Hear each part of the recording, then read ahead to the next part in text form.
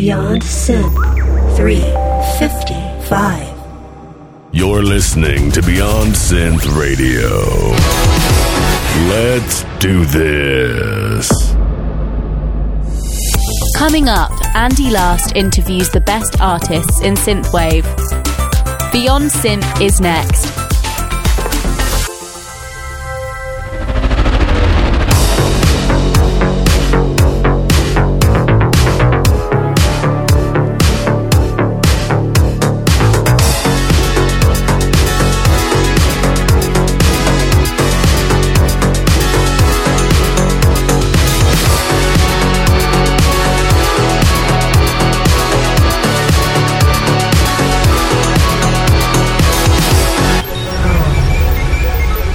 Hey there, welcome to the show. This is Beyond Synth. I am Andy Last. I host the show, and today I am chatting with Future Cop. This one is a long time coming. Of course, Future Cop has been around for a very long time in the synthwave scene, technically before it even was a scene. So it's always nice chatting with OGs of the scene, original gangsters. And that's what we're going to be doing today. So we'll be chatting with Future Cop in just a second. But before we do that, I have a few things to say and we'll get through them as quickly as possible. So number one, we got a few birthdays to do because next week's episode I think is already recorded. And I got to make sure I do the March birthdays, but thankfully there's only a few. So it'll take us 2 seconds, and do a quick thank you to my PayPals, because of course we've been doing the regular Patreon thank yous in the commercial breaks of Beyond Synth shows, but I don't think this year I've thanked the PayPals. So of course, people support Beyond Synth by going to patreon.com/BeyondSynth. New this year because every week is a different show, and we've got the commercial breaks and stuff, so we thought it'd be fun to start using the patrons' names in the commercial breaks and stuff, and so that's what we've been doing, and it's been fun. But I would like to say thank you to my awesome PayPals, because of course some people support Beyond Synth using PayPal, which you can do by going to BeyondSynth.com and clicking the PayPal button. Awesome people like Timothy Warwick and Russell Nyes, Marcus Nord, Gustav Velicek, Jimmy Groon, Daniel Williams, Digital Dreams, Jersey, and Ross. And Jersey, I have been receiving your little inspirational synth quotes, so don't worry, those don't go unread. The key to immortality is first living a life filled with synthwave music.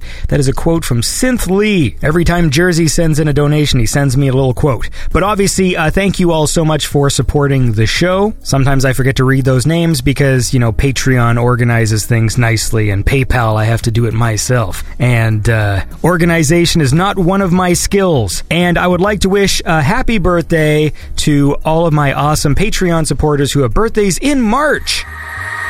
It's time for Beyond Synth birthdays.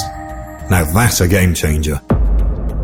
So, a very happy birthday to Waylon Kasky Geospatial, a.k.a. Kyle. We met him a few months ago on the Marco and Andy Power Hour. I don't know where Kyle is at this very moment. Perhaps he's serving a tour of duty somewhere. But I hope you had a lovely birthday, because that, of course, was March 7th, which means this is belated. But I hope you had a good one, and hopefully you get home and celebrate that birthday with your fiance and go shoot some guns. I'm assuming that's what you want to do on your birthday? I don't know. Anyway, happy birthday, dude. And then happy birthday on March 13th, which is either today, when this episode drops, or yesterday, if this episode is late, to Polar Wildcat Studios, a.k.a. Richard. Happy birthday to you, buddy. You're a cool guy. And I hope your birthday wishes come true. Much like Mr. Christopher Albert on March the 20th. So that's in a week. I hope you have an awesome birthday and keep on being cool. You're a cool guy, Christopher Albert. So you put on a fancy hat and you go out there and you celebrate your birthday. And thank you so much for supporting Beyond Synth. And finally, the awesome Ashley Keegan, who has her birthday at the end of the month, March the 28th. I'm only announcing it now because I'm probably going to forget. So happy birthday to you. It's very early, so I hope you're prepping. I'm sure you are. Gonna do something fabulous, and I hope you have a good one because you are cool. And of course, Ashley Keegan is Forged in Neon, which you can check out on all your social medias and stuff like that. And that is the birthday segment. Have a happy birthday. All right, so Future Cop. We're going to go talk to him. Future Cop has a new album coming out in just a few days, so I thought we'd listen to one of the songs from that upcoming album, and then when the song is finished, we will be in conversation with Future Cop. So I would like to listen to this track, Facing the Past, off the upcoming Future Cop album, Between the Moon and Stars. So it's a cool track, and you're gonna dig it, so check it out. This is Future Cop with Facing the Past.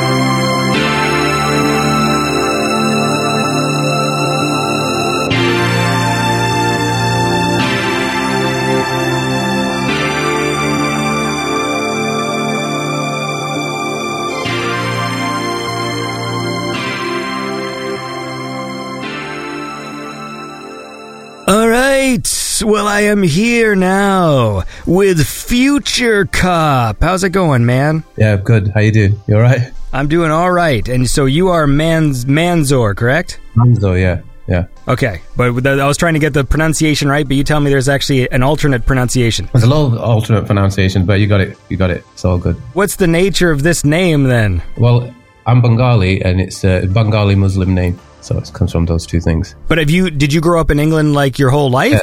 I was born here, so I was born in Manchester. So my parents are Bangladeshi. They're from Bangladesh. Bangladesh is quite a new country. It's 1971 it was made. So around that time, there was like a war. I don't want to get into all that stuff, but that's the time they came over here. So, and then, I was born in the 80s. That was it, yeah. Do you have relatives over there? Like, do you ever go over there? Yeah, sometimes. Every so often we go there, and I got like family there, extended family, stuff like that, yeah. I didn't go last year. The year before that I went. When I was growing up, my dad did a lot of business in like Southeast Asia, so we'd go a lot of places like Thailand, Malaysia, things like that. It's like really close to Bangladesh. So I grew up going to all these places all my life. I just came back from Thailand, actually. I go into Asia like nearly every other year, yeah. My dad is a big sort of world traveler, so when I was a kid, I would end up going on all these trips, and I think it was in grade... Was I in high... No, I was in grade like 7 or 8. I did a Southeast Asia trip. Oh, cool. It was just my dad and I, and we did Thailand, Malaysia, Singapore, Hong Kong, Macau. Oh, nice. Why did you like the most? That's a good question. Thailand, I think. I feel like we spent the most time there. It was nice. It was really hot, but it was cool because that was around the time that the Mortal Kombat movie came out. Oh, yeah. Okay, that's cool. So I was excited to go to like Ayutthaya and places like that because they filmed there, right? Filmed there, yeah, wicked.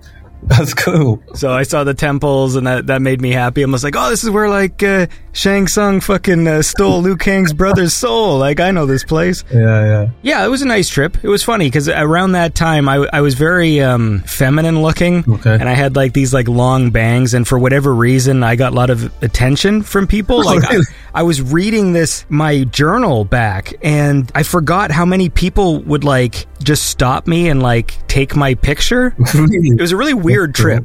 I guess I had some sort of exotic look about me to these people because I was sort of like, I had light skin, but I had like dark eyes. Yeah. And like people would always just stop me like, can I take a picture? And like, it was just weird. Like I still to this day don't fully understand what was going on or like what they found interesting about me. But like, that was a weird thing. Hey, whatever. That was my trip to Thailand. Must have had a good look, yeah. I guess later on in life, I probably would have appreciated that more to go over to Thailand and be like, hey, all these like Thai ladies are like India. I'm like, that's pretty cool.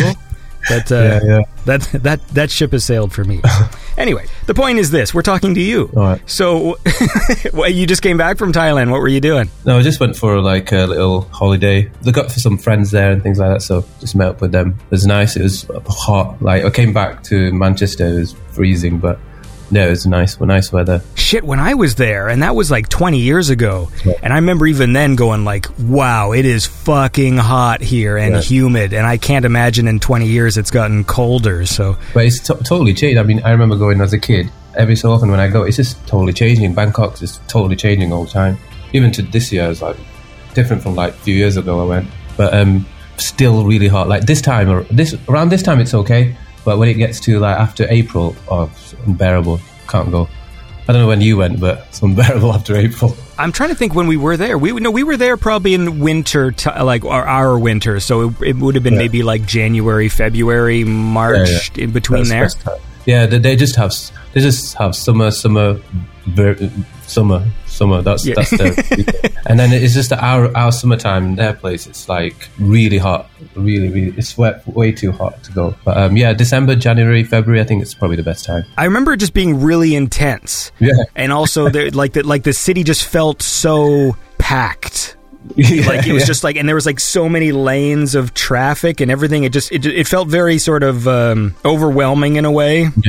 Yeah. Especially for me, just coming like the biggest city, over here is like Toronto, and it's fairly sparse. You know what it is? It's the thing about it I like is there's a bit of chaos. I mean, it's not so much now in Bangkok, but I kind of like it because it's quite colourful. It's like out of your comfort zone and then you just have to like in your own mind, it's like a way of like you can't control much. You just have to let things go. Like you see people taking over people here on the streets, and people getting really angry. Over there, like no one will have a straight face. If someone cuts you off, no one cares. Like just you know what I mean. So those kind of things. Sometimes it's quite good to like get away from like our kind of like rigid society and go somewhere just beautiful chaos. Yeah, and it's always fun to get some noodles in a cart. Yeah, exactly. The food is amazing. Like top. Amazing. I wish I sort of appreciated that more when I was young because I was still at that age where I wanted to eat familiar things. Yeah. So I would go to these other countries and try and find like the McDonald's. And then you end up with like food poisoning and shit because I should have been eating the damn noodles, you know what I mean? Because I was getting people to cook burgers who didn't want to cook burgers, right? So that's great. But this, they obviously have McDonald's, KFC. Their McDonald's is really good. Like they have fried chicken in there, and it's really crispy. Yeah. I don't know. In Manchester, you don't get that. You don't get fried chicken in McDonald's, and their fried chicken is amazing. Unbelievable. To be fair, I remember when we were in Singapore, the McDonald's was really good. I remember going like, wow, this is a fucking good McDonald's. And the pop was huge. Like the large pop was like the size of one of those fucking 7-Eleven like slushies. Like it was just huge. But that's a dumb memory to have of Singapore. It's like, I think back to Singapore and I go like, hey, I had a good chicken sandwich there. Well, look, how about this? We'll get this thing started and we'll listen to some music. Then maybe we'll talk about music for a second. Cool. Sorry, I don't know if I talk about music on this show, but we're gonna go back in time because obviously you've been making music for quite a while. a long time, yeah. And we'll talk about that because you're one of those OGs that was sort of making things before this thing was even a scene. Yeah, you're right, yeah. I was thinking we'd play Transformers. That's like an oldie. Yep. And so we'll play that and then we'll keep chatting. So this is Transformers by Future Cop.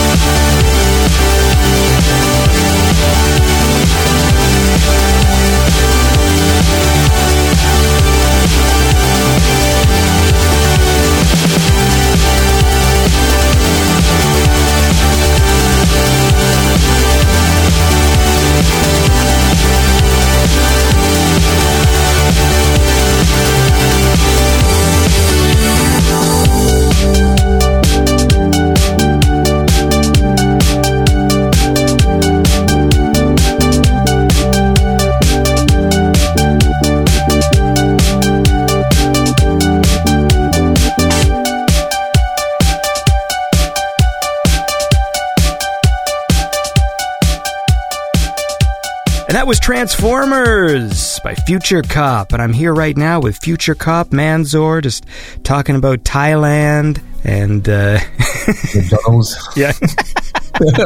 So, first of all, why'd you call yourself Future Cop with an exclamation mark? Oh gosh, I knew it. Everyone asked me that. Right, so basically, don't tell me. Don't tell me that. I'll tell you. Because just to clear everything up, so you have to rewind when we first started. So it was me and my friend Pete.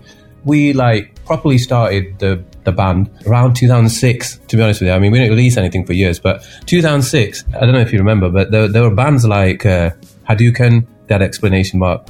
Panic at the Disco, they had an exclamation mark. And there was just like weird names. So they had like the Klaxons, New Rave, and there was all these kind of funky stuff going on. We were very young. So we wanted to have a really funny, weird name. So we came up with Future Cop with an exclamation mark. Because at that time, it was just like, oh, it's really cool. I mean, we were just out there to make like fun music. So we never really thought it's going to last so long. But, you know, at that time, it was always like indie dance music that was big. So it was indie dance, goes into clubs, and we'd go there, we'd play DJs. And we'd had this idea like, okay, we finished university and now we can just do this kind of music thing, and we'll just go out and we'll get paid to go DJing. Oh, we were just, you know, like when you're young, you have this kind of idea.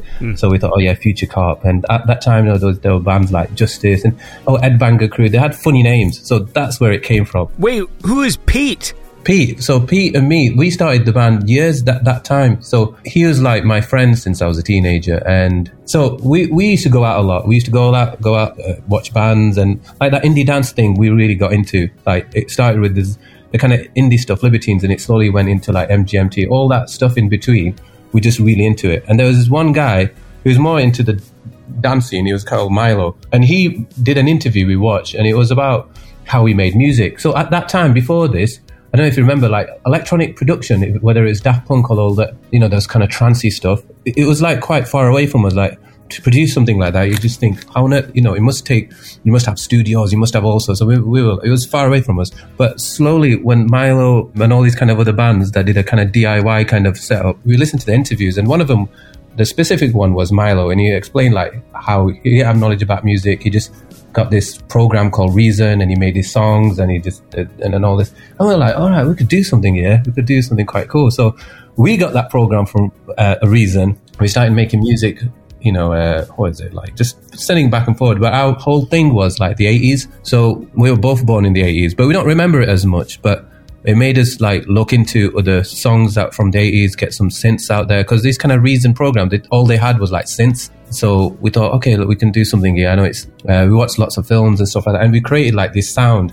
And what we wanted to do is we wanted to make it so it's dancey. So we put like drums in there, and our influence from the drum side was more like disco-y, like Justice, the new disco kind of, all that kind of stuff was going on. And then that was it. We just kept posting it on MySpace, and that time blogs and stuff, we kept sending it to blogs. And I think Transformers was one of the first ever songs we ever made, actually.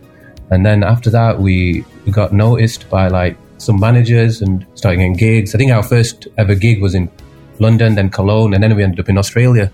It was like, that's how quick it was those days. Right, okay.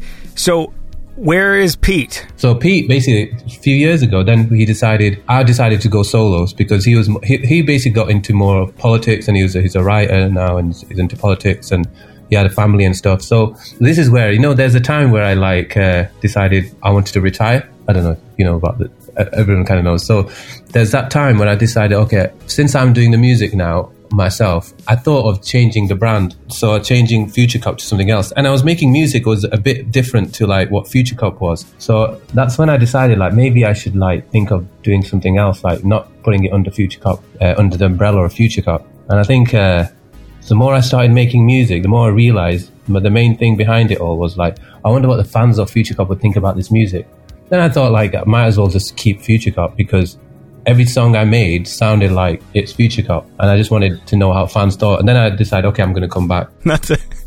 Not to make fun, but it is sort of a trope in the synthwave scene when artists will retire and then come back like 4 months later. So are you saying then when you announced that your intention was never to stop making music, it was just that you were just going to continue making music, but just as a different thing, and you thought you would just retire the Future Cop name? Yeah. Okay. If you listen to Return of Alvagrath, that album, it's quite different to like the movie album or which the albums come before. And I started doing music that was a bit more different. What I felt was a bit different. Maybe Pete wasn't there to influence me to make it more dancier or, you know, more pop or something. But it just had a more atmospheric kind of ambience to it. Then I was thinking, okay, maybe if I release this, I'm losing what Future Cop was. You know what I mean? What it is, because it doesn't sound like what we started off with. So then that's when I decided, okay, I wasn't going to stop music, but I'm going to make something under my name. It was actually just going to be under my name, actually, to be honest with you.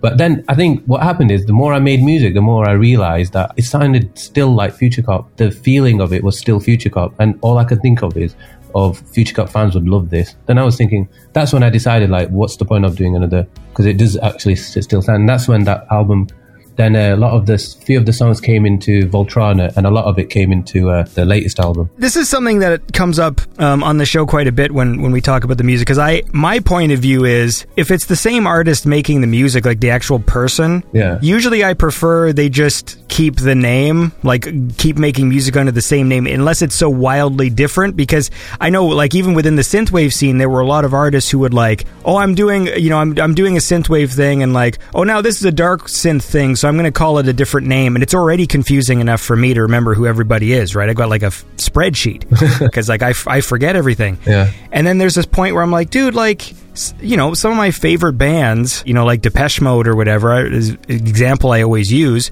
where their sound evolved over these decades and changed, and they've got albums that sound completely different than other ones, but they're still Depeche Mode, because at the heart of it, it's still the same writer and same singers and stuff. So there's nothing wrong with that. No, you're right. Like, if it's totally right. I mean, I think it is like involvement. I'll give you an example. So when we did the NASA track, that did quite well for us years ago.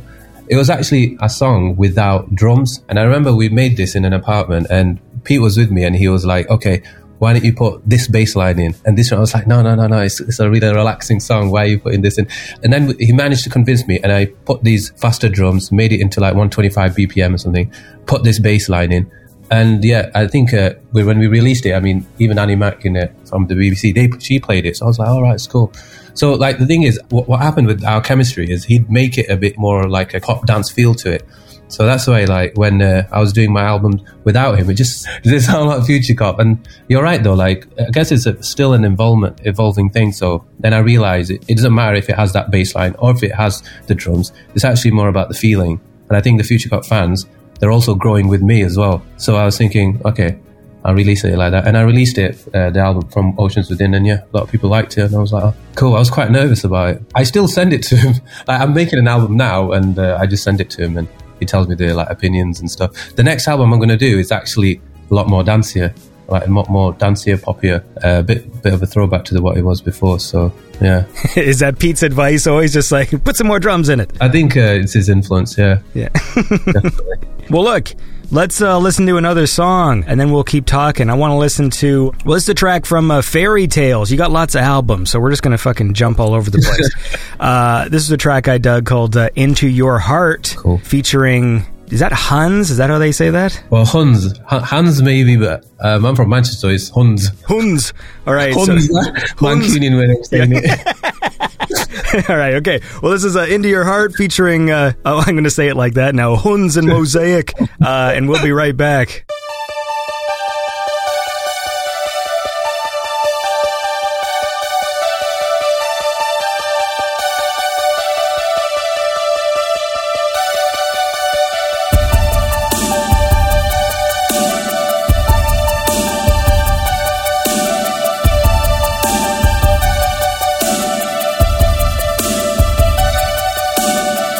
One step closer to open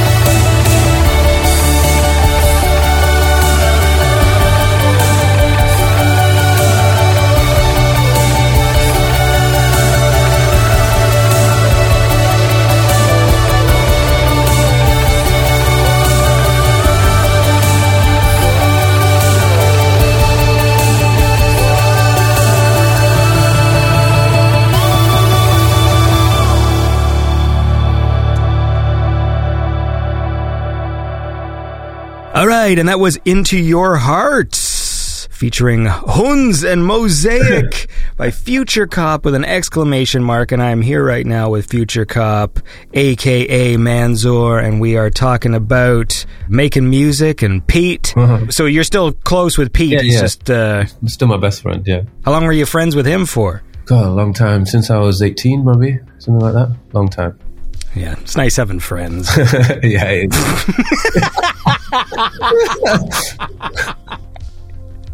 is. Stupid. So what? So then what?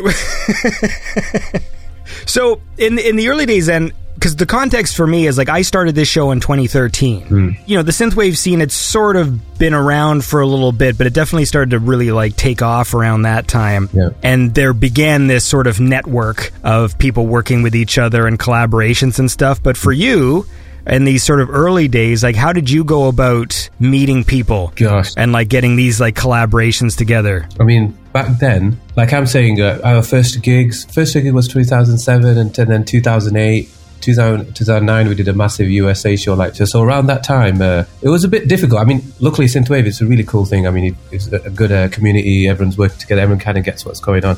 That time, it was hard to, I guess, put us where we were because mostly it was instrumental. It was kind of like poppy, you know, dancey but poppy. You know what I mean? Around that time as well, they were like I said, like Ed Banger, Justice. Those kind of things were quite big. So, but we used to get gigs around that indie dance kind of scene. So we meet people through the indie dance scene. So we do gigs with Metronomy, we did gigs with all these kind of indie type bands. So I remember we talked to them through those channels. We did South by Southwest. You know, we'd be in a show where there'll be like indie music and really hard electro music, and then there'll be us. Sometimes it was quite daunting because there's one time I remember like we were playing in Sydney, and there's a band that came on, and you know, it was really like rough music. It was like electro, harsh, kind of like noisy kind of music, right? And I remember we were coming after him, and then people were going crazy for him. Like, so people were going literally crazy. It was like going to see like a punk rock show. It was like a punk rock show, right? So he's DJing, and then we're going to go after us and start playing, I don't know, Star Worshipper and Transformers, and we're like, shit, what are we gonna do? It was that every time we had a gig, we were like, oh shit. And every time we had it, right, I'm telling you, it was good because there were people who were like, wow, that's so cool. What is that? Like, it won't be like people going crazy crap, you know, like moshing or anything. Obviously, it's not moshing kind of music, but there would be like freaking hardcore fans in Sydney, like thousands of miles away. Like, it was just quite heartwarming. And then there will be people who would come to us and like, what kind of music is this? I mean, there was no synthwave, so you have to imagine there's no synthwave. It was just this. And slowly from that, we found other people who did it, like the Valerie crew. So then we were like, oh, there's some other people who do it in France. And then other people did it. And that's kind of like the community through that. So it was through MySpace, and then through like Facebook, and then like through indie people. And it was all that kind of mishmash. And yeah, that's the way we got like people to sing. I mean, people we got to sing on those times was pretty hard because of the style of music we do. But the second reason it was hard is because we weren't that good. Like, people don't realize we weren't that good. Like, I'm being honestly serious. I can tell you stories. There was like singers who wanted to sing on our show, on our track, and we would pretend that we were good. This is no joke. I'm not going to say who the singers are. We would pretend we were good and panic when we were together. Like, what do we do now? How do we put this together? Why doesn't it match together? We had no clue. So at that time, we had singers, but we didn't reach out too much for them. Just so you'll see at the beginning, there was a lot of instrumentals. Yeah. Not because we just loved it. I mean, we loved it. But second reason is because we just weren't that good at putting vocals together. We were really pants, and we'd like hide away and like, we're like, oh, these really professional indie musicians, or what we're going to, you know. It was just like that. I think slowly, though, obviously we got better. Even now, I sometimes struggle, to be honest, with vocals. But at the beginning, it was hard. It was really hard.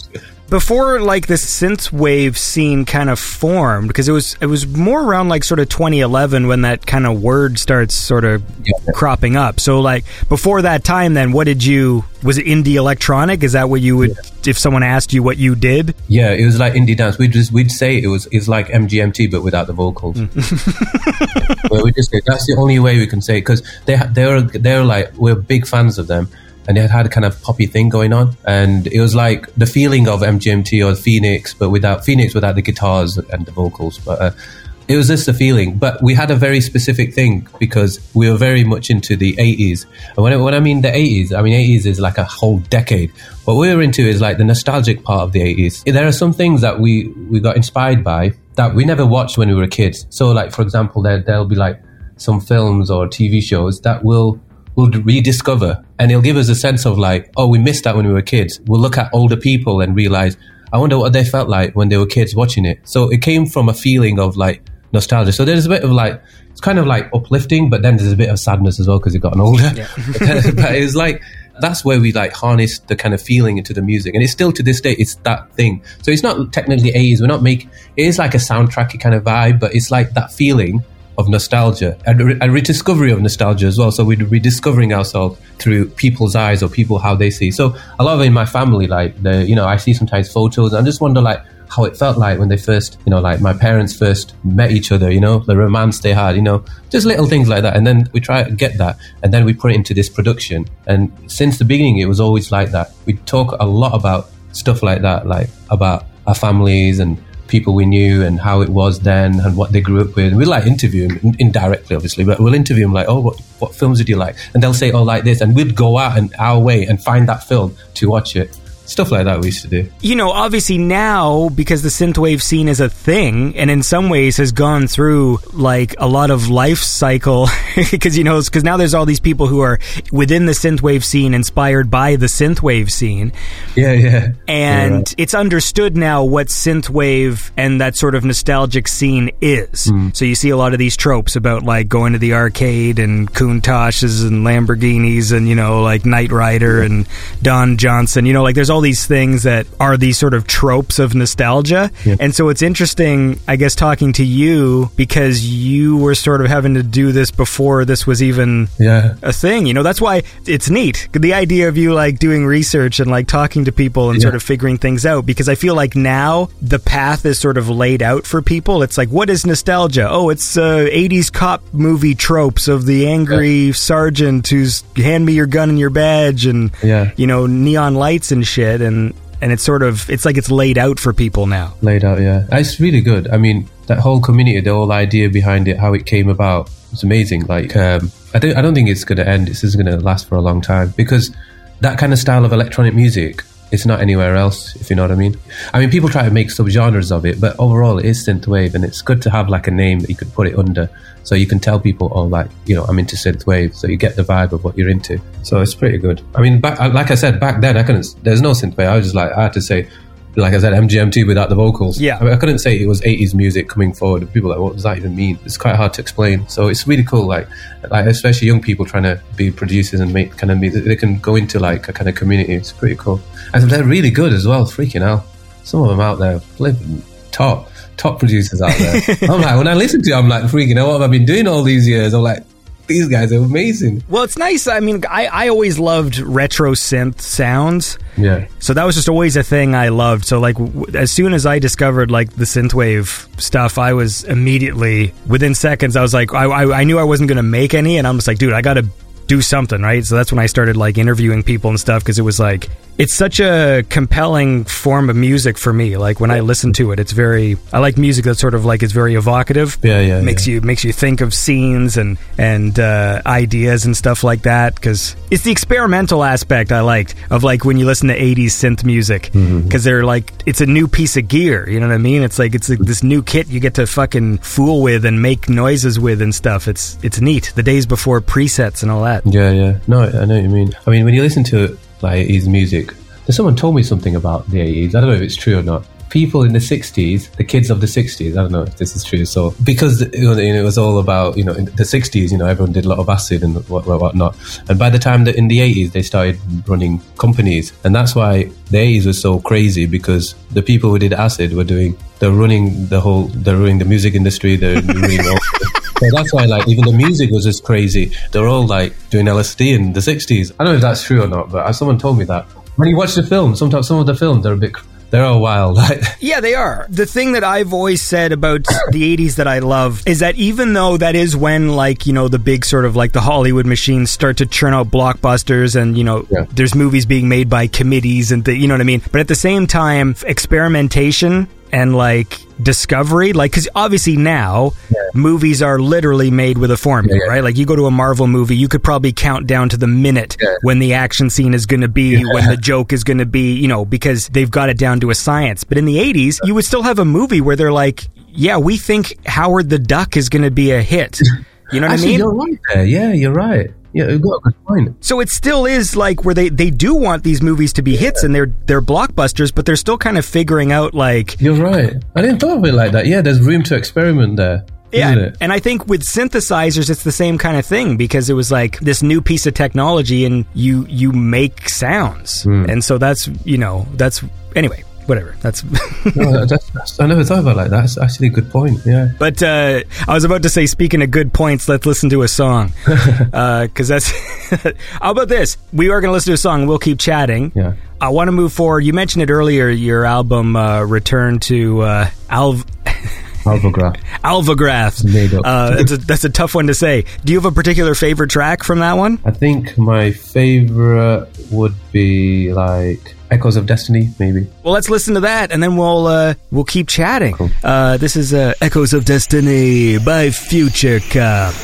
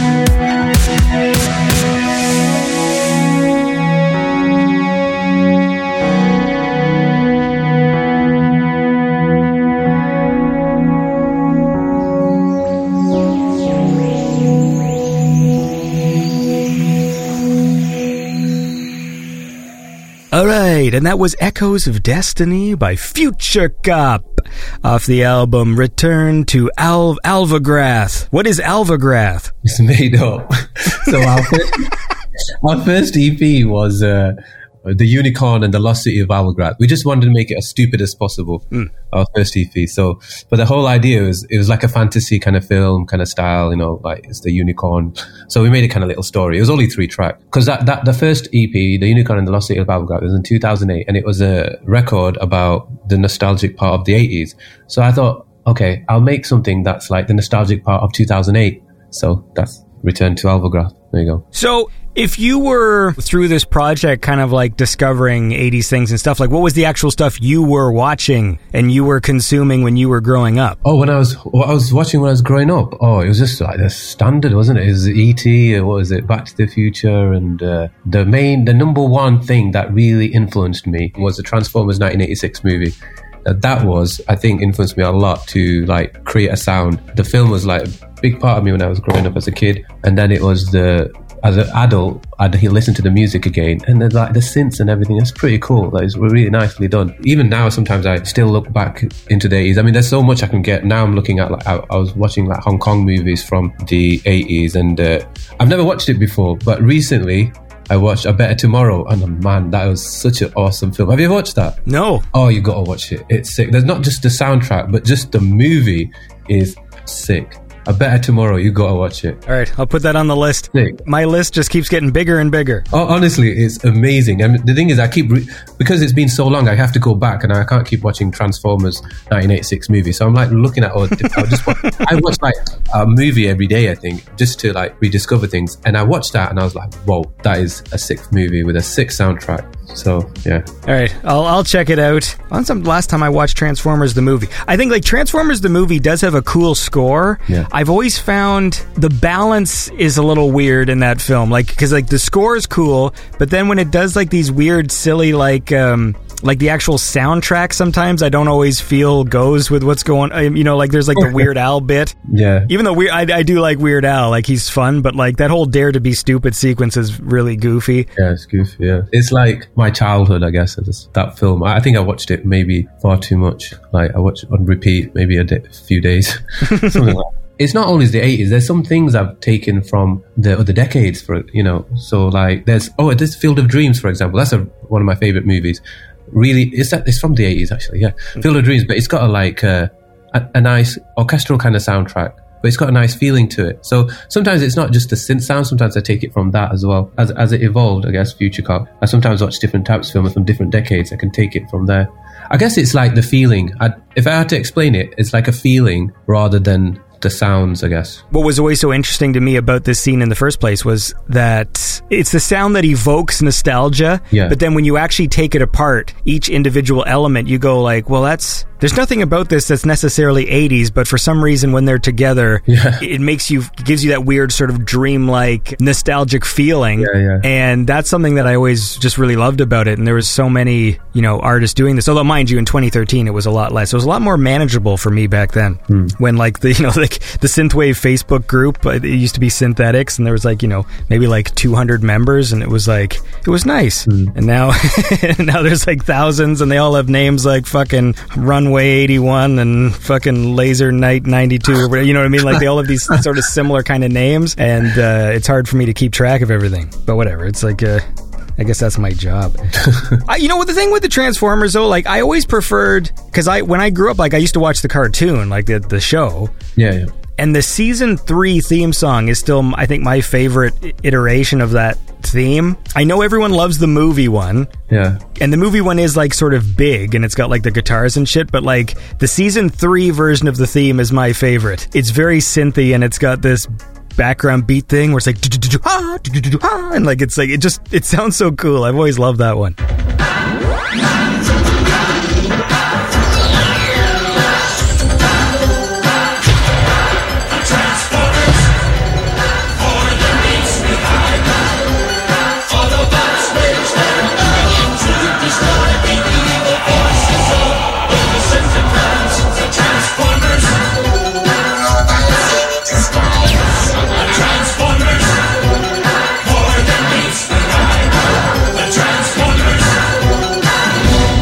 Oh, I didn't even know that one. Yeah, because they changed it every season. So there's the kind of the first season one. It's weird. It's almost like not even in time properly. Like they just recorded it live or something. Yeah. Maybe the budget wasn't too high or whatever.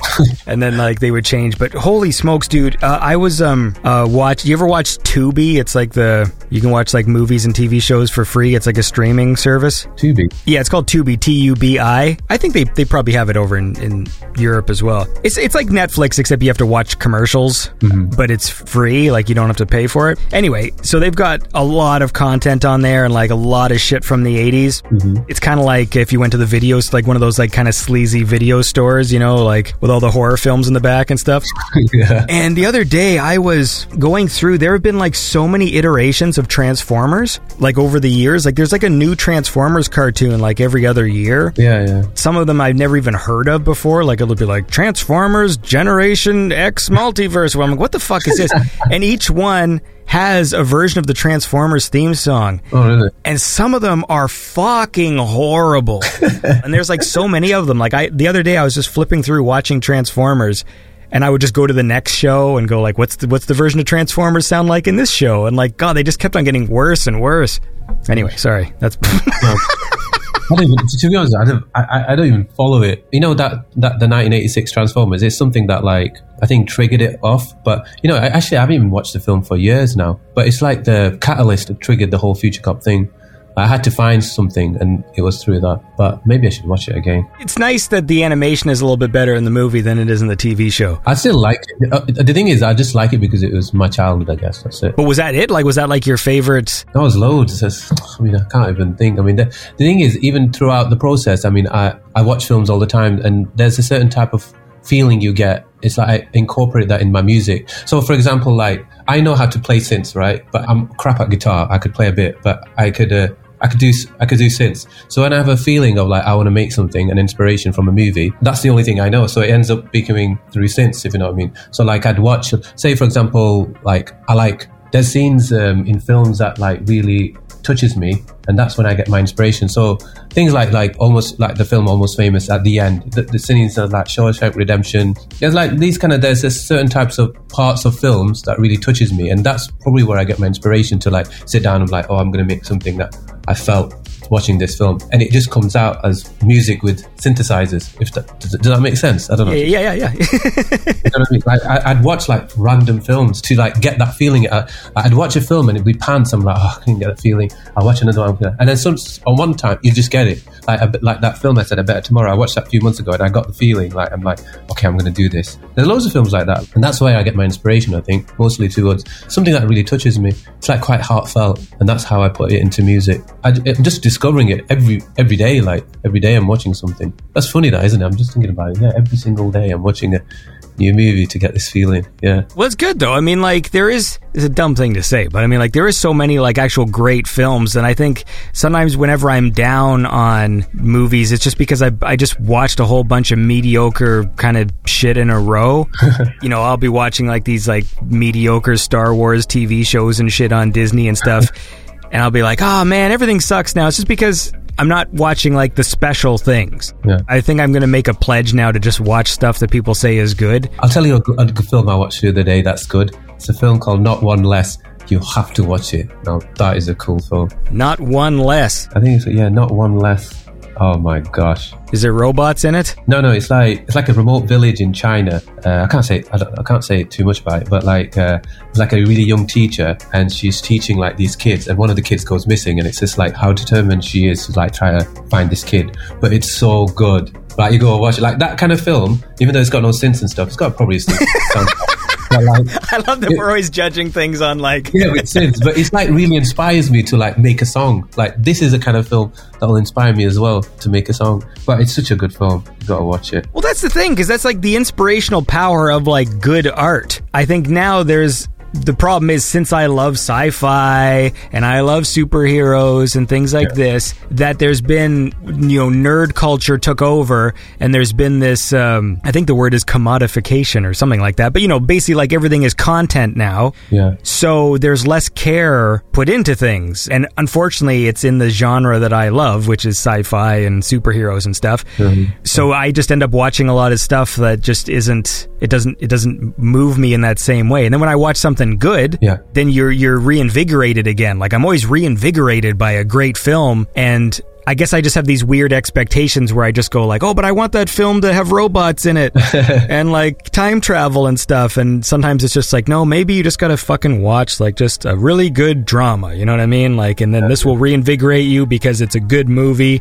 as opposed to, you know, having robots. Let's move ahead here to where should we go? Let's go to Voltrona. How about that? Yeah, cool. There's a nice song in here featuring Parallels, which is good. It's called We Belong. Oh. And let's listen to that.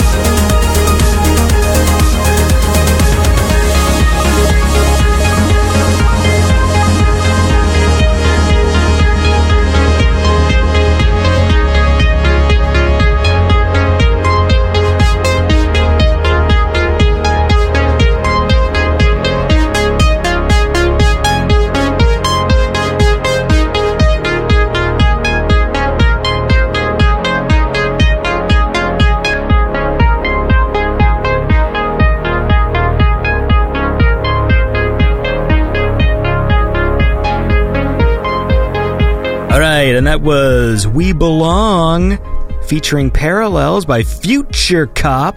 And I'm here right now with Future Cop Manzor talking about watching good movies and Transformers, and Milo explained that he used Reason to make music, and then you're like, I'm going to do that too, me and Pete. Yeah. You know, and that Reason, the program we bought was like not an official one. I hope they don't listen to this, but yeah, it was pirated or something. Someone gave me a CD. So it sounds like you didn't buy it then. I didn't buy it, no. Well, you just said the one we bought was on...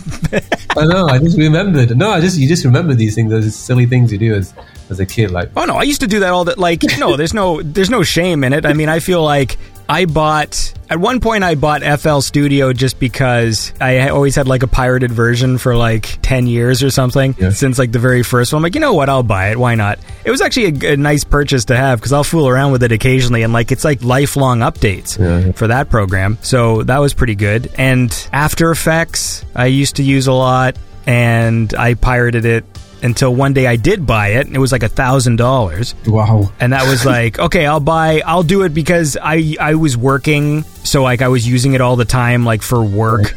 And I just thought, okay, fine, I'll throw them a bone because it was a very useful product. But now you got to be part of the Creative Cloud, the Adobe Creative Cloud, and you got to give them like fucking $70 a month. Which I guess is maybe better. I don't know, because before the Creative Cloud, it cost... If you wanted the fucking master suite of Adobe, it was like $2,500. Mm-hmm. That's insane.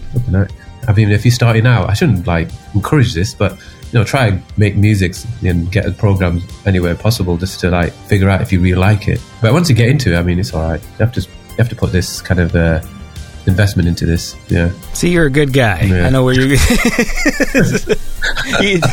Manzor's an honorable man's. You have to, because then it's like it makes you feel good, isn't it? Like, oh, I'm actually now in the music industry. I should like invest in this and do this. I should do that kind of thing. If you know what I mean. No, I get it. Who makes the music videos? The Future Cop music videos? It's quite a few. I mean, it depends. Which ones? I don't know, just in general. What about this one? We Belong. That was an interesting one, right? Oh, that one, yeah. I knew a girl, and she went back to India, and they have a video production. Very interesting, that video, isn't it? And luckily her sister had a production company. They had like a film made, and I said, I've got this song, can I use this? It's their copyright, so can I use this? And then and then they all agreed, and I made this really cool video. And the whole Voltrana, I got quite into like some Eastern philosophy and all that kind of stuff to like get some kind of idea about what the album concept would be. And luckily that came through, and everything came in line, and it just happened like that. It started off with that video. Yeah, cool video. That was an interesting time too, because there was a few videos that were put out on New Retrowave's channel, which kind of pissed me off a bit, but it sort of showed like the kind of the shitty side of the synthwave scene, because there's some people have very specific ideas of like what is meant to accompany music like this. It wasn't just your video, it was also there was like an Arcade Hide one as well, that it was weird. They would be like these weird triggers for people, and they would get upset because obviously this video is not following like some blonde lady in a bikini next to a fucking sunset or whatever, right? It was showing these kids. It was in India, and it was like sort of following this thing. And I don't really consider myself like a super woke guy, but I'm not like anti-woke either. And I feel like there's a lot of people who are very sensitive now. It's like the second something happens and they feel like it's like some diversity thing or something. And that was like like a lot of the comments seem to be like on this video. I think New Retrowave eventually shut them off. Yeah, I remember. Yeah, I got that from that video as well, I remember. But at the end of the day, it's my expression, and I'm not doing it for any political. I'm not doing it so, this is a new angle you can see in synthwave. It's just like, this is my project, and this is how I'm presenting it to you. I'm not here to like impress everyone. It's just like, I'm just expressing it. It's just similar like how I began. Like, you express it, people liked it, they like it. If they're not, there's nothing you can do, because it's like, I have to express it. I can't just do it the way you think, because there's maybe thousands of you. So I got to just present it in my way, and I hopefully maybe 50% will hate it, but I know fingers crossed 50% would absolutely love it. So if I just did it for everybody, I don't think people might like it, but I don't think I'll reach that audience that will think, wow, that was something special, if you know what I mean. Well, see, because I'm always appreciative of anyone who tries something different or does something new, and I think around this video in particular, it frustrated me a bit, the sort of reaction, only because to me it was like, what I love about this sort of music is it's kind of universal. And you don't have to exist in such rigid boundaries that like, well, you play this music, so you have to have a fucking 80s cop and a guy with a mullet and all this stuff. And it was interesting just seeing this sort of music juxtaposed with like these images of like, these kids in India just sort of like going about their day and stuff. And there's just people right now online, they have their backs up to like any anytime they feel like there's some like diversity thing, like they become immediately defensive, even if that's not. It's not what the intention. Like you're not going out there going like, "Hey, look at my super woke video." It's like I'm not doing it at all. Listen, you don't. I really don't care about all that stuff. But all I care about, I've got, it's just like my expression. So this video, it was nothing to do with anything. It was just to do with that song, the idea of the album. My friend I had, she could make this really sick video. It's going to be in India. Like, if it was someone in my position, they're going to be, oh, no, it's all right, I won't do it. Like, of course you're going to do it. It's like a sick idea. But, like, the whole reason I think people are, it's like a control kind of thing. So they want to control because they love it so much. They love synthwave. So in a way, you can see the positive of it. Like, people love that scene so much that they will, like, do it like that. But I can guarantee a few years later, people change. Like, everything changes. A few years later, they'll change their mind. They'll be like, actually, that was pretty cool. Yeah. It tends to happen all the time. But the reason I think maybe people are really, they get a bit fidgety or, oh no, that's not synthwave. I think it shows that they really care and love it, but they need to realize, like, to love something, just like if you have a friend or you have like a girlfriend, a boyfriend, or whatever it is, you got to let them go a bit. You got to let them just do what they got to do. You know what I mean? You can't just use synthwave and make it into like, oh, it's mine. Like, that's not going to work because that's not love. You're just like grabbing it and protecting it too much. You got to like sometimes let it go and see how it goes about, and then see how it progresses in life and see how it grows. I think that's probably the best way to look at it. Well, also too, since there's so much, for me personally, I'm always going to gravitate towards people who are trying to do new things. I mean, that's also the magic, is when you see someone who sort of does something that's sort of, it's why I loved synthwave in the first place, that it was partially familiar and partially new. Yeah. And so you're listening to this stuff that's like, it's evoking nostalgia, but it's new music. Like, I'm not listening to a song from the 80s, I'm listening to a song from now, but it's doing this thing. I feel like the best artists in the synthwave scene do that, where I listen to a song, I'm like, oh, this is new and fresh, and it's still kind of embodying like the aspects of synthwave. And so in that regard, people will experiment, and like some things won't work and some things will, and that always has to be, for me anyways, like I always have to acknowledge that when people are doing it. And so when I see people get really defensive about what it should and shouldn't be, and people saying rules and like, it's not synthwave if you're not using this BPM or you're not using this instrument, it's like, well, then fuck off. Like, you know what I mean? Like, at some point, we're probably 3 weeks away from AI generating this music anyways. So like, that's probably true. Yeah, you're right. Just wait for that. Go into the fucking generator, type in like Mitch Murder, but a song about airplanes, and you'll fucking get a track. That's a good point, that. Yeah, you never know. Like, see that We Belong track, if you really delve deep into it, right, it's about these kids, right? So it's a bit like Stand By Me, but it's in India. And it's about, I mean, there's like similarities if they really want to see it in that way. But it don't matter. Like, at the end of the day, an artist is going to just express what they're going to express. And sometimes people don't like it. When I was a kid, you know Korn, right? The band. Yeah. Korn, obviously everyone knows. But I know the food. The lead singer, Jonathan Davis, he said something it stuck with me for the rest of my life. He said that when you put something out there, you don't want everybody to just like it. When you put something out there, you want 50% to love it and 50% to hate it, because then that love is more important. I remember it stuck with me, that, and I was like, oh, everything I did, you gotta express the way you express. People will hate you, but the other 50% don't deny, like, don't forget them. They love you. Forget about just pleasing everybody. They're just gonna like you. I'm working on a ratio of 1% love for the stuff that I put out there. No, I'm sure. And then 90% just going like, what the fuck is this? No, I'm sure they love it. Well, see, I like your positive attitude. That's good. Yeah. Even these fans of Synthwave Onan, they just love the scene. The only way you can see it is they just love it so much.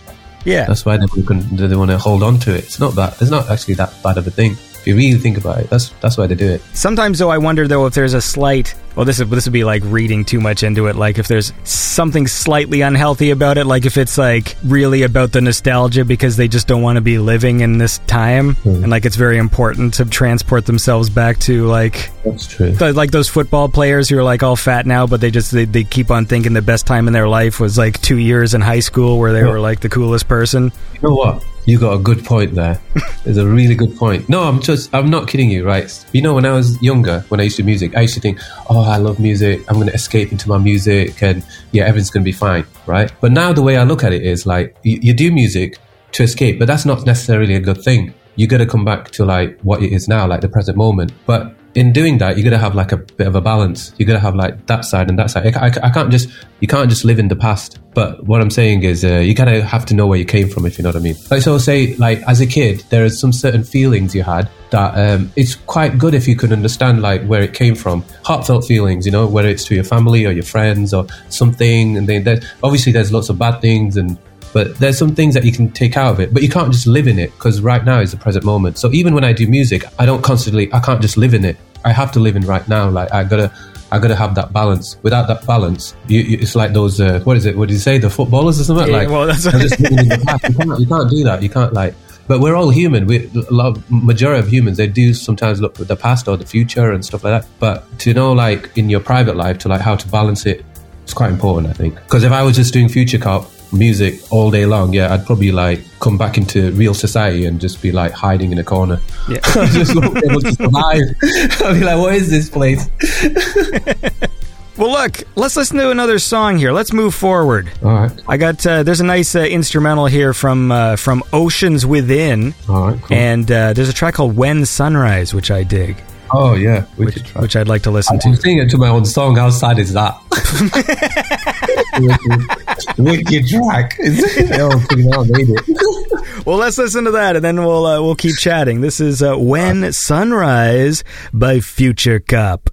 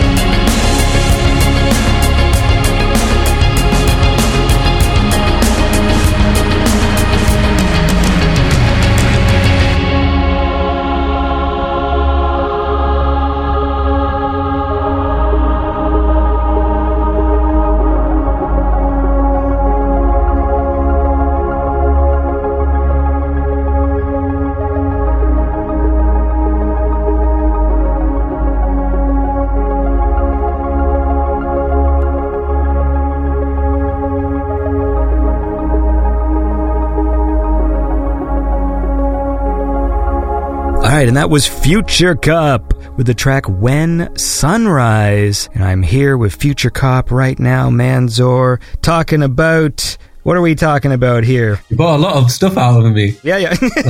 You are very good. Like you're a good interviewer. I'm just talking to you. I'm just saying everything. I'm expressing everything. I consider this show not really as much of a interview as I do a conversation. It's become my social. I used to talk on the phone a lot when I was young, and in recent years, I'm selfishly getting that same from just chatting to musicians on this show. This would have been my phone call to my buddy or something.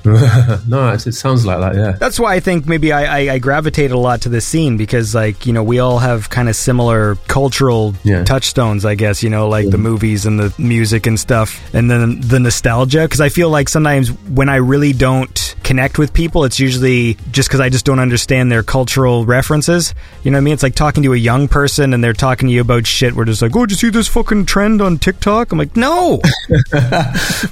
Fuck you. Anyway. I was wicked, yeah. Well, what do you do for fun then? Are you watching movies all the time? Do you play games? What do you do? I don't really play games that much, but the one game I'm playing is the new Ninja Turtles one. Shredder's Revenge? Yeah, I was playing that, yeah. I don't even play that game that much, but I was playing that. It's really good. But yeah, otherwise I do I do gym a lot, Kung Fu. What? I do yoga. Kung Fu? I do Kung Fu, yeah. Are you substituting a different word, or do you actually mean literally Kung Fu? What did I say? Kung Fu? Yeah, you said Kung Fu. Kung Fu? Yeah. Is it my accent? Usually now everyone's always like, oh, I'm into mixed martial arts, or I'm into fucking jujitsu or whatever. I've not heard anyone ever say literally Kung Fu. Oh, no, I'm really into Kung Fu. I do a bit of yoga, but really into Kung Fu. A lot into like gym and stuff like that. And what else? I don't know. Wait, hold on here. Like you go to like Kung Fu like classes and stuff? Classes, yeah.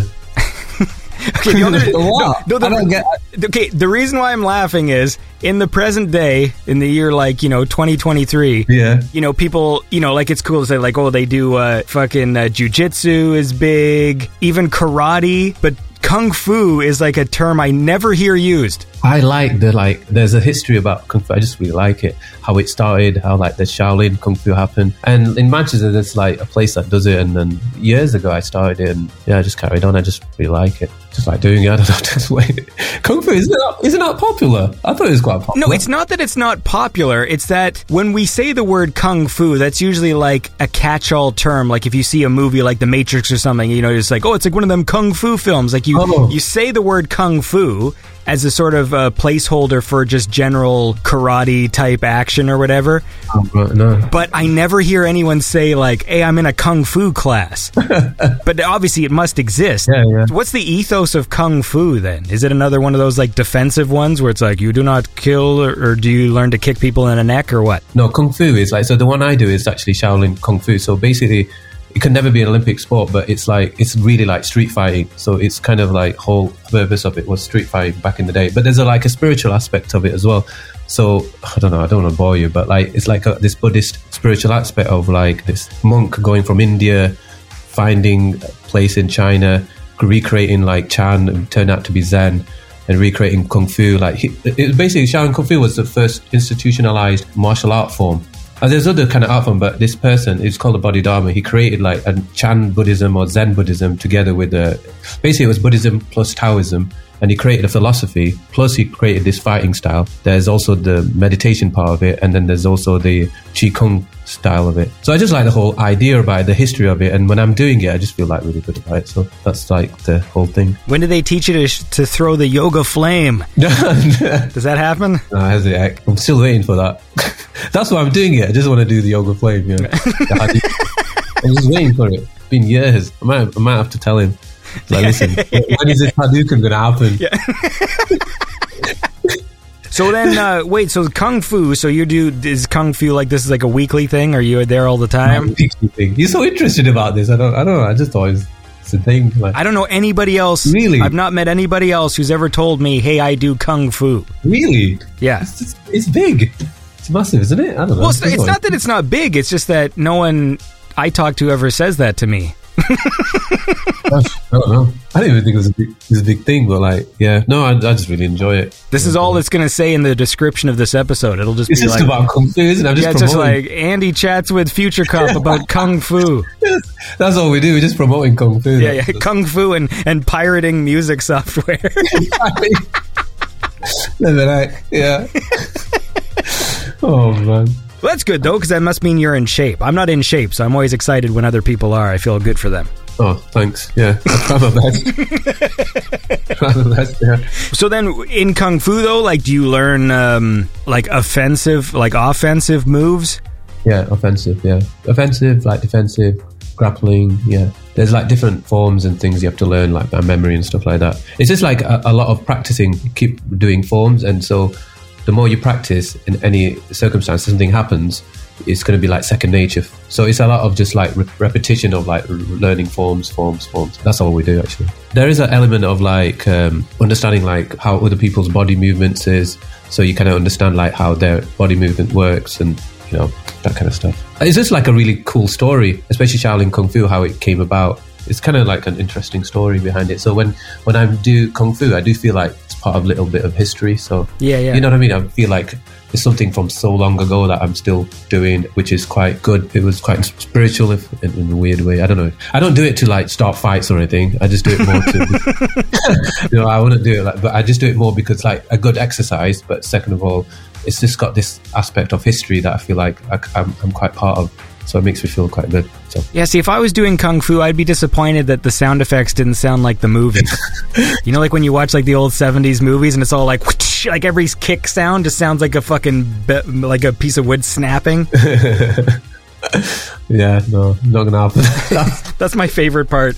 Is actually they do have a whole shitload of Kung Fu movies and stuff on Tubi to bring Tubi back into it, because I was flipping through a whole bunch, and I love like there's basically like 3 sound effects that they just use in like all of those movies. Like there's just the 3. There's like this really sharp snap sound that's like the kick, and then like there's the same sound for when they're whooshing their hands around, the whoosh, whoosh, whoosh. It's like the same one. And I tell you know what film you should watch for the best Kung Fu film? All right. The 36th Chamber of Shaolin. Trust me, you're going to love it. This 36th Chamber? Of Shaolin. That is a sick film. I've written that down too. Yeah. So what do I have to watch? I have to watch A Better Tomorrow, Not One Less, and the 36th Chamber of Shaolin. Because the 3 of them are so different from each other. It's so weird. And there's no robots in any of these? No robots in any of them, no.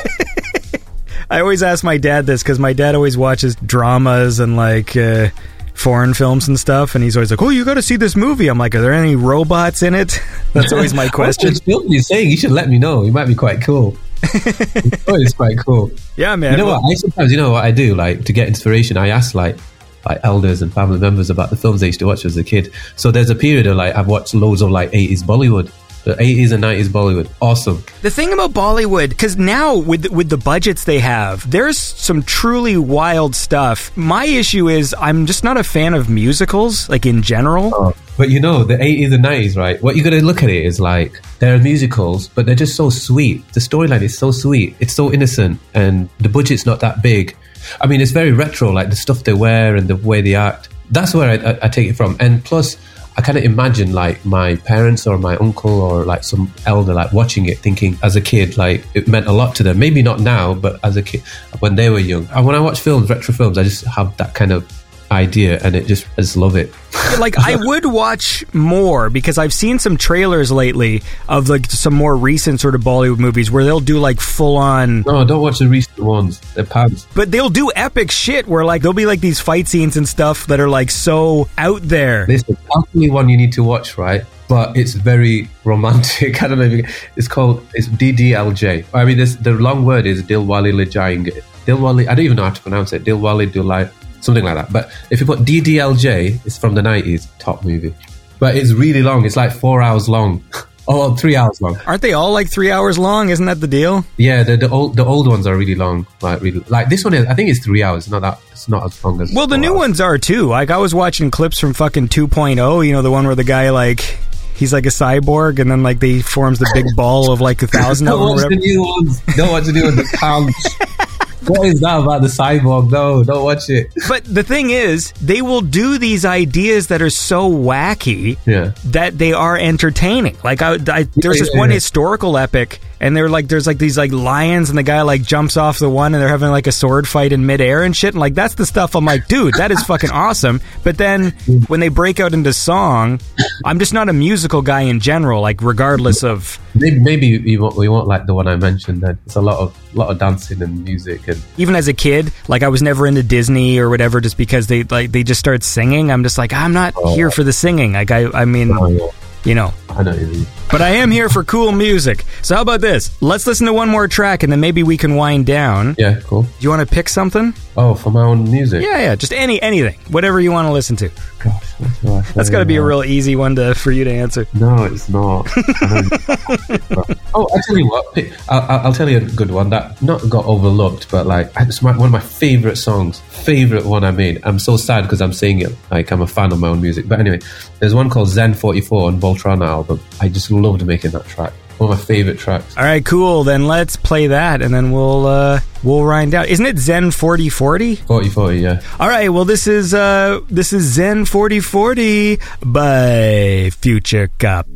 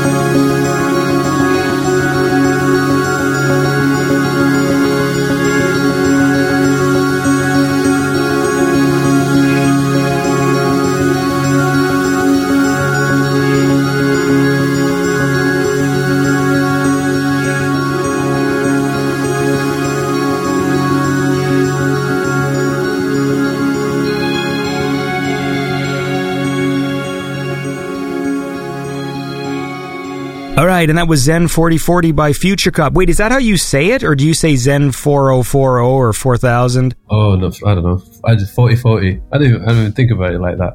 I don't even know what that means. I don't even know what it means. I just thought, oh, it'll sound cool if there's some numbers at the end. It looks like it's a space shuttle or something. Yep. That was it. Because the music, it gets a kind of like, it's got a really nice drive to it. It's it's got like an epic feel, and it's got something like that. So I thought, oh right, yeah, 4040. Sounds like a space shuttle. It doesn't sound like a space shuttle at all, but I don't know, maybe at that time. I like just sitting back and letting people talk and then see what happens. But you can imagine all these people, like, if they're listening, they think, oh, Future Cop, I thought he was a really deep guy. He's a bit of a joker. No, I'm joking. Oh, man, it's all good. They're going to find out that you're a Kung Fu master. A Kung Fu master. Yeah. I'm not a Kung Fu master. I can't believe we spoke so much about Kung Fu. I didn't even think it was a big deal. Oh, man. That's hilarious. But look, listen, it's been fun to chat with you. Is there anything we didn't talk about that you want to talk about? Talked about everything. There's nothing left anymore. Left. No surprises anymore. There's no surprises on Future Cop. That was it. Done. Well, what's coming up? You said you were working on something new? So a new album I'm working on, and it's a bit more poppier, a bit more dancier, got a bit more sampley stuff, like vocal chops and stuff. It's kind of upbeat. That's the best way I could say it. You have any cool plans for today? What are you going to do when we're done talking? Yoga. I'm not even joking. I sound like one of those funny people, but I'm actually going to do yoga, yeah. So what does that mean exactly? You're just going to go do stretches? Just do some stretching. No, it's like stretching, because the thing is I do a lot of gym, so I have to do a lot of stretching, but yoga helps me to stretch a bit more. Yeah, my shoulder lately has been pissing me off. I just keep thinking of myself as a robot. I'm just like, I want oil. Like, I want someone to squirt oil in my shoulder joint or something, because I feel like that's what it needs. Stretching. You need to do stretching and massages. There you go. Yeah, I know. Everything takes time. Every time I sit down... Trust me, I know. You don't want to know. Sometimes I watch a film and I'm stretching. That's what I do. That's probably a good idea, though. Yeah, it's good. Like, watch a film and just do all the like things you have to do, like stretching and stuff like that. I mean, when you get older, you gotta kind of do. I mean, the thing is, I do kung fu. I do a lot of stuff, so I gotta keep at it. If I don't, then like I'll get shoulder problems like I've got. So gotta keep on doing it. Yeah, it just it sucks that there's no easy solution. There's no easy solution. No. I mean, I know everyone gets swayed by, these stupid Instagram things and all these other where it's just like, oh, you just sign up for this program and everything will be all right, or eat this pill or do this, and everything is just, nonsense. No, you got to stretch for like an hour and you got to do this and that. Yeah, you got to stretch for an hour. Everything starts from the kitchen. You got to eat right. What is it? There's machines you stick on your stomach and it gives you a six-pack. Come on. That's just nonsense. I've seen that. They electrocute you. It's like some kind of like a futuristic alien machine just stuck to your stomach. It's just like vibrating. It looks odd, but it's just, yeah, you gotta do all the boring stuff, unfortunately. Over here we had these infomercials from this guy called Dr. Ho. Yeah. This was like back in the fucking 90s though, where he had that thing that electrocutes your stomach and works out your abs, and it literally is just, it does a little shock, and so it makes your abs tense up, and that's like the exercise. And I knew someone whose dad had one, and it like kind of burnt his belly. Shit. Oh man, trust me, can't trust those things. Yeah, because like when he took it off, there was like marks from where the fucking electrodes were. Oh no, that's bad. Anyway, the point is, you got to put the time in. You got to put the time in, unfortunately. And Future Cop has definitely put the time in. This is me wrapping things up. He's been around since, the early 2000s making music, once with Pete by his side, but Pete's gone off to wherever Pete's gone to. I like just calling him Pete. That's fun. Just Pete. So then, when was it, like, when did officially, like, Pete was gone? Like, what year was that? What year would it be now? Maybe 2018, 19, something like that. It was just like slowly fading away, kind of, because he'll come to gigs and stuff, and sometime, it's 2019, yeah, because we did a few gigs, and it was around that time, yeah. Okay. So that's cool. So the point is... he's still with us in spirit. Yeah. Pete's a cool guy. Manzor's a cool guy. I think, hopefully. I don't know. That's... and there's going to be more Future Cop music coming, so that's cool. And I guess that's all there is. Yeah. Do you want to have some final words? Thanks for having me. It was really cool talking to you. You're a very good interviewer. I'll tell you that. I've given you everything. I've given you everything. I've like told you like how pants we were at producing. I mean, I've given you everything, but you know, I think I really enjoyed it. Thanks for having me. Well, it was fun to chat with you. It's always nice to talk to people who are around in the early days, you know. And then, you know, thanks to, I never really get to say it because, you know, I don't do that many interviews, but like, yeah, thanks to all the fans. I get really nice messages about how the music helped them in this way and that way, and you know, without that, I mean, that makes me just keep on going. So yeah, thanks to all the fans all these years. There's people stuck by me for the years, like since the beginning. So amazing. And all the Synthwave crew, everyone, yeah, thank you. Awesome. Well, listen, you have a lovely day, and enjoy your yoga, and enjoy your kung fu, and whatever else is going on. Eating healthy. I try. No, it doesn't always go according to plan, but yeah. Yeah. All right. Well, you take care, dude. All right. Nice one. Thanks again. Cheers. All right, and that was my chat with Future Cop. Hope you enjoyed that. Keep listening to Beyond Synth, the best synthwave radio station there is. We got lots of fun shows. For those of you paying attention, every week is a different show, and it's been a lot of fun to put together. And also, we're going to be doing more live streams as well. I don't have a schedule yet, but if you want to tune in to a live stream, just follow Beyond Synth on Twitch or on YouTube, because that's where they stream. The live stream show isn't Beyond Synth. It's called Andy at Desk, because it's me at a desk, but I am going to be doing interviews with people in the synthwave scene. But I've also got some interviews lined up with people outside the synthwave scene who just happen to be doing something I think is interesting. So I'll be talking to some game designers and people like that. So stay tuned to the stream. And then sometimes it's just me babbling for a few hours. It's kind of a gamble, but you know, you can tune in and have a good time, and that's what we like to do. So have a lovely week. Thanks for listening to the show. Tune in next time, and you're all cool. Beyond Synth Radio is produced by Andy Last. Check the show notes for more information on the musicians featured on the show. Beyond Synth is made possible by listeners like you. Consider supporting Beyond Synth at patreon.com/BeyondSynth. Thanks for listening.